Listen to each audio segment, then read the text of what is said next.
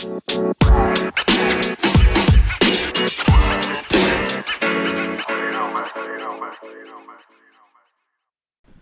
guys, what's up? It's your boy Dr. Love back with you on this lovely Wednesday afternoon.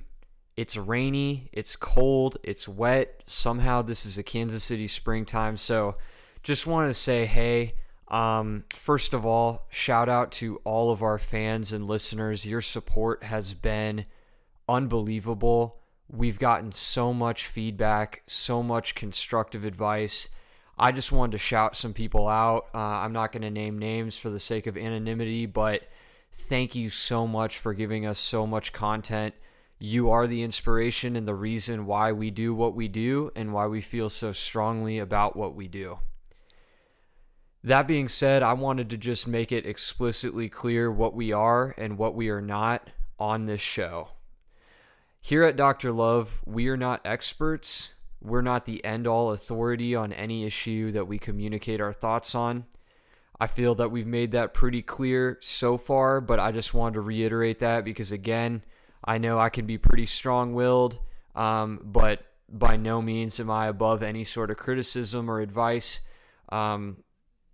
You guys know what we believe and what we stand for. This is a Christ-centered podcast focused on, hey, if we can bring God glory through helping people have better relationships or better thoughts and visions for how they communicate with each other and how they occupy their roles as men and women in society that God created, that is what we're here for.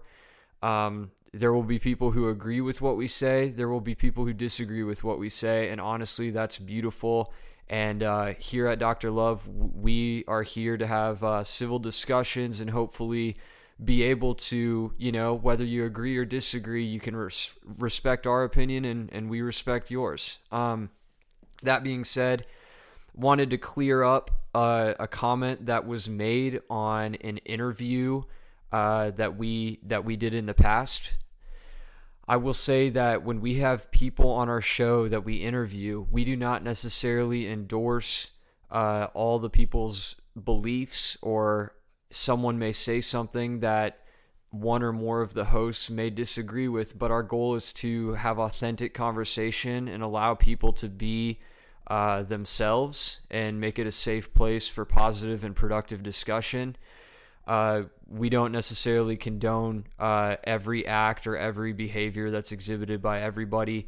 Loved our last interview episode. Really enjoyed getting to spend time with Andrew. Just wanted to clear up any misconceptions about comments that we made. And with that, let's go ahead and dive into today's topic, which I am super excited about. And this topic is one that actually was submitted by one of our big fans from the Midwest. Shout out Midwest, the Show Me State, straight from the Show Me State. So here we go. The question is this: what does it look like to lead with clarity? Now, this is actually a really interesting question. Because I think I could take this podcast in a number of directions today. But we're going to take it in the direction of, okay, what is clarity in the context of a relationship? Or not even a relationship, but what is clarity in terms of conversation or communication with somebody? First of all, here on Dr. Love, we've also reiterated this point. We value several things: honesty, communication, and authenticity. Those may sound like they're the same thing, so I'll break it down a little bit further.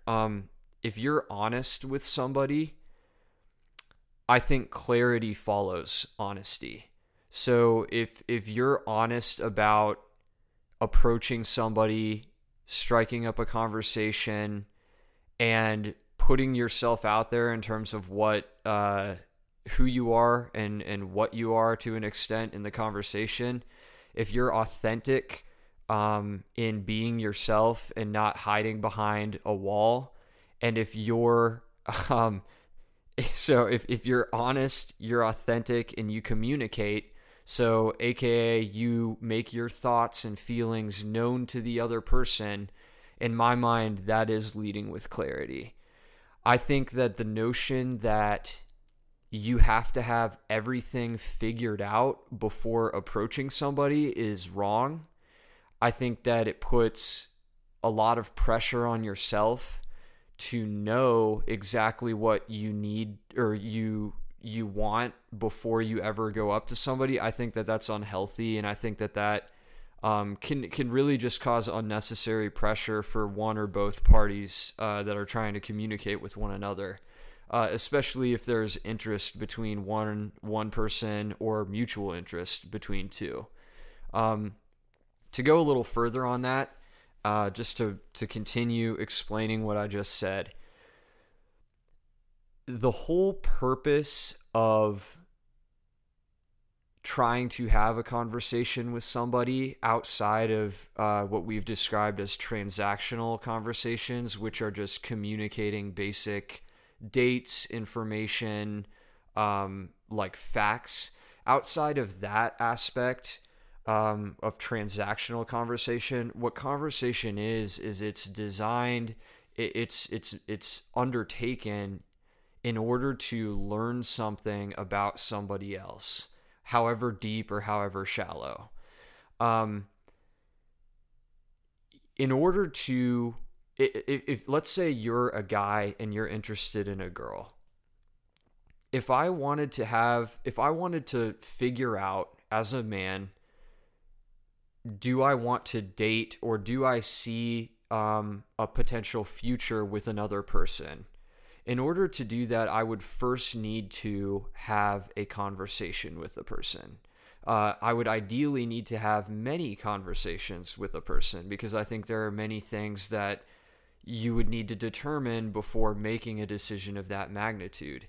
To me, leading with clarity, you do not have to know upon the first time you approach that person all of your plans with the person. Because look, I can think that I want to date somebody because of a couple criteria that I know about them, but then after I have a conversation, I realize, or a couple conversations, I realize, I don't think we would be as good of a match as I originally anticipated, or maybe it would confirm what I thought. But I think we set ourselves up for failure if we come in with too much of an agenda before having a conversation with a person, specifically a person of the opposite gender, and especially if there's interest involved either one way or both ways. So I don't think you need to define anything prematurely. I don't think that having a conversation with somebody and trying to get to know them needs to be explained until you get to a point where you're going to take an action. As long as you're honest with the person you're talking to, as long as you communicate your thoughts and your feelings, and as long as you're authentically yourself in terms of communicating accurate information about you to the other person, I think that is the essence of what people refer to when they refer to leading with clarity. And to me, that's what leading with clarity means. I will hit another point here. Just a couple more minutes I want to spend on this. What does this look like in practice? I think it looks like answering people's questions honestly.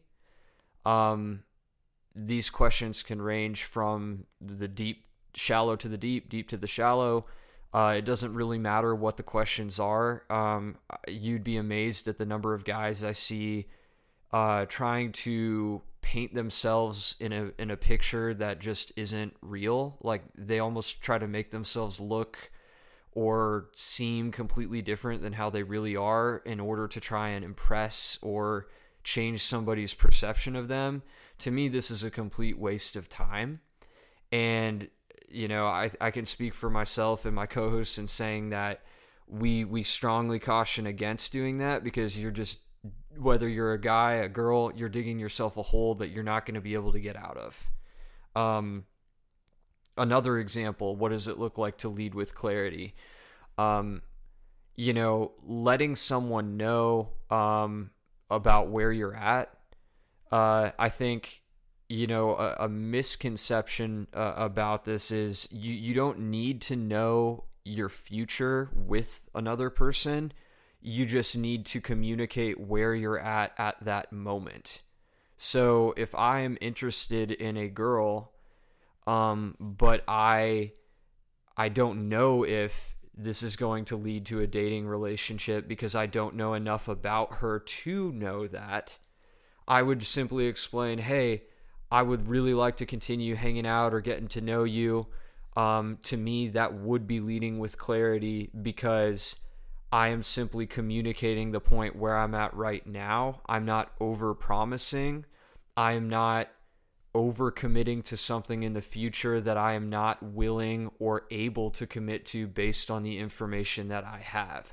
So I think that really leading with clarity is a good opportunity to just be honest with yourself and evaluate where you're at. You don't need to project too far into the future, as long as you can keep the communication lines open, especially with somebody that you're interested in. Hitting another question, and thank you for that submission. I really appreciate anybody who really reaches out to us. It means so much, and I thank you for listening. Another question: situationships, or being in a ship because you're not in a relationship or friendship. To me, I understand this idea of a situationship. However, I don't think I think that with communication, authenticity, and honesty, you never need to find yourself in a situationship. And here's what I mean by that. To me, and again, I encourage discourse. I understand that there will be disagreements, but to me, you're either in a relationship with somebody or you are in a friendship with somebody. Now, a friendship with somebody can involve feelings between one person for another, or both people mutually having feelings. But at the end of the day, that is still a friendship until it is defined as a relationship. Here's what let me expand on that though. In a friendship, let's say you're friends with somebody. You have feelings for them. They might also have feelings for you. You can express those feelings. So communication, you can communicate that you have those feelings. And then upon communication of feelings, then both people are faced with a decision. Are you going to enter or pursue a relationship? Or are you going to keep the situation as a friendship? A situationship only becomes complicated if one or both of the people in that friendship choose to either not necessarily communicate upon having those feelings what needs to happen, or you kind of just find yourself in a middle ground of not being sure where you're headed. And this is why the importance of communication and honesty comes in. Because honesty would say, hey, I have feelings for you. I know that I'm not in the place to date, or I know I'm not ready for this because of this reason. It can be anything. I insert reason here. Therefore, I think that this can continue, but as a friendship. And I think there's nothing wrong with that. I think situationships only become real messy and complicated when one or both parties go without communicating and without full authenticity and honesty for lengths of time. I think that these can be avoided, and ultimately you're either in a friendship or you're in a relationship. You can transition from a friendship to a relationship, but staying in a situationship, quote unquote, stage stems from a lack of honesty, communication, or authenticity from one or both people. And that doesn't mean that you're a horrible person. That doesn't mean that the other person's a horrible person. That just means that at some point there was a breakdown of expectations. And with communication, that sort of breakdown, I think, can be solved. I'm not always saying it's easy to solve, more so that it is possible to solve. And again, to the audience, I also am not above any of this stuff. Like, I've had situationships before, so I mean, they exist, in, I guess, the sense of you're in a friendship where one or both people have feelings. So I don't necessarily want to invalidate the idea of a situationship. What I want to do is invalidate the idea that needs to happen. Like, I think you can be in a legitimate friendship where people have feelings as long as they're honest and communicative about those feelings, and as long as people are on the same page of what to do about that. But yeah, that can be messy, and thank you for that. That was a challenging submission, and I really appreciate that. So I just wanted to say thanks for listening. I know that episode was kind of scatterbrained or may seem all over the place, but I hope that, I could share a little bit of my heart, just for you guys and for what we're doing here at Dr. Love. And again, thank you so much. I'm beating a dead horse with it, but thanks so much to our listeners. You guys are the reason why we do what we do, and I really hope that you keep these submissions and questions coming. This has been a Love Note with Dr. Love, your host, and I'll see you next time. Thank you.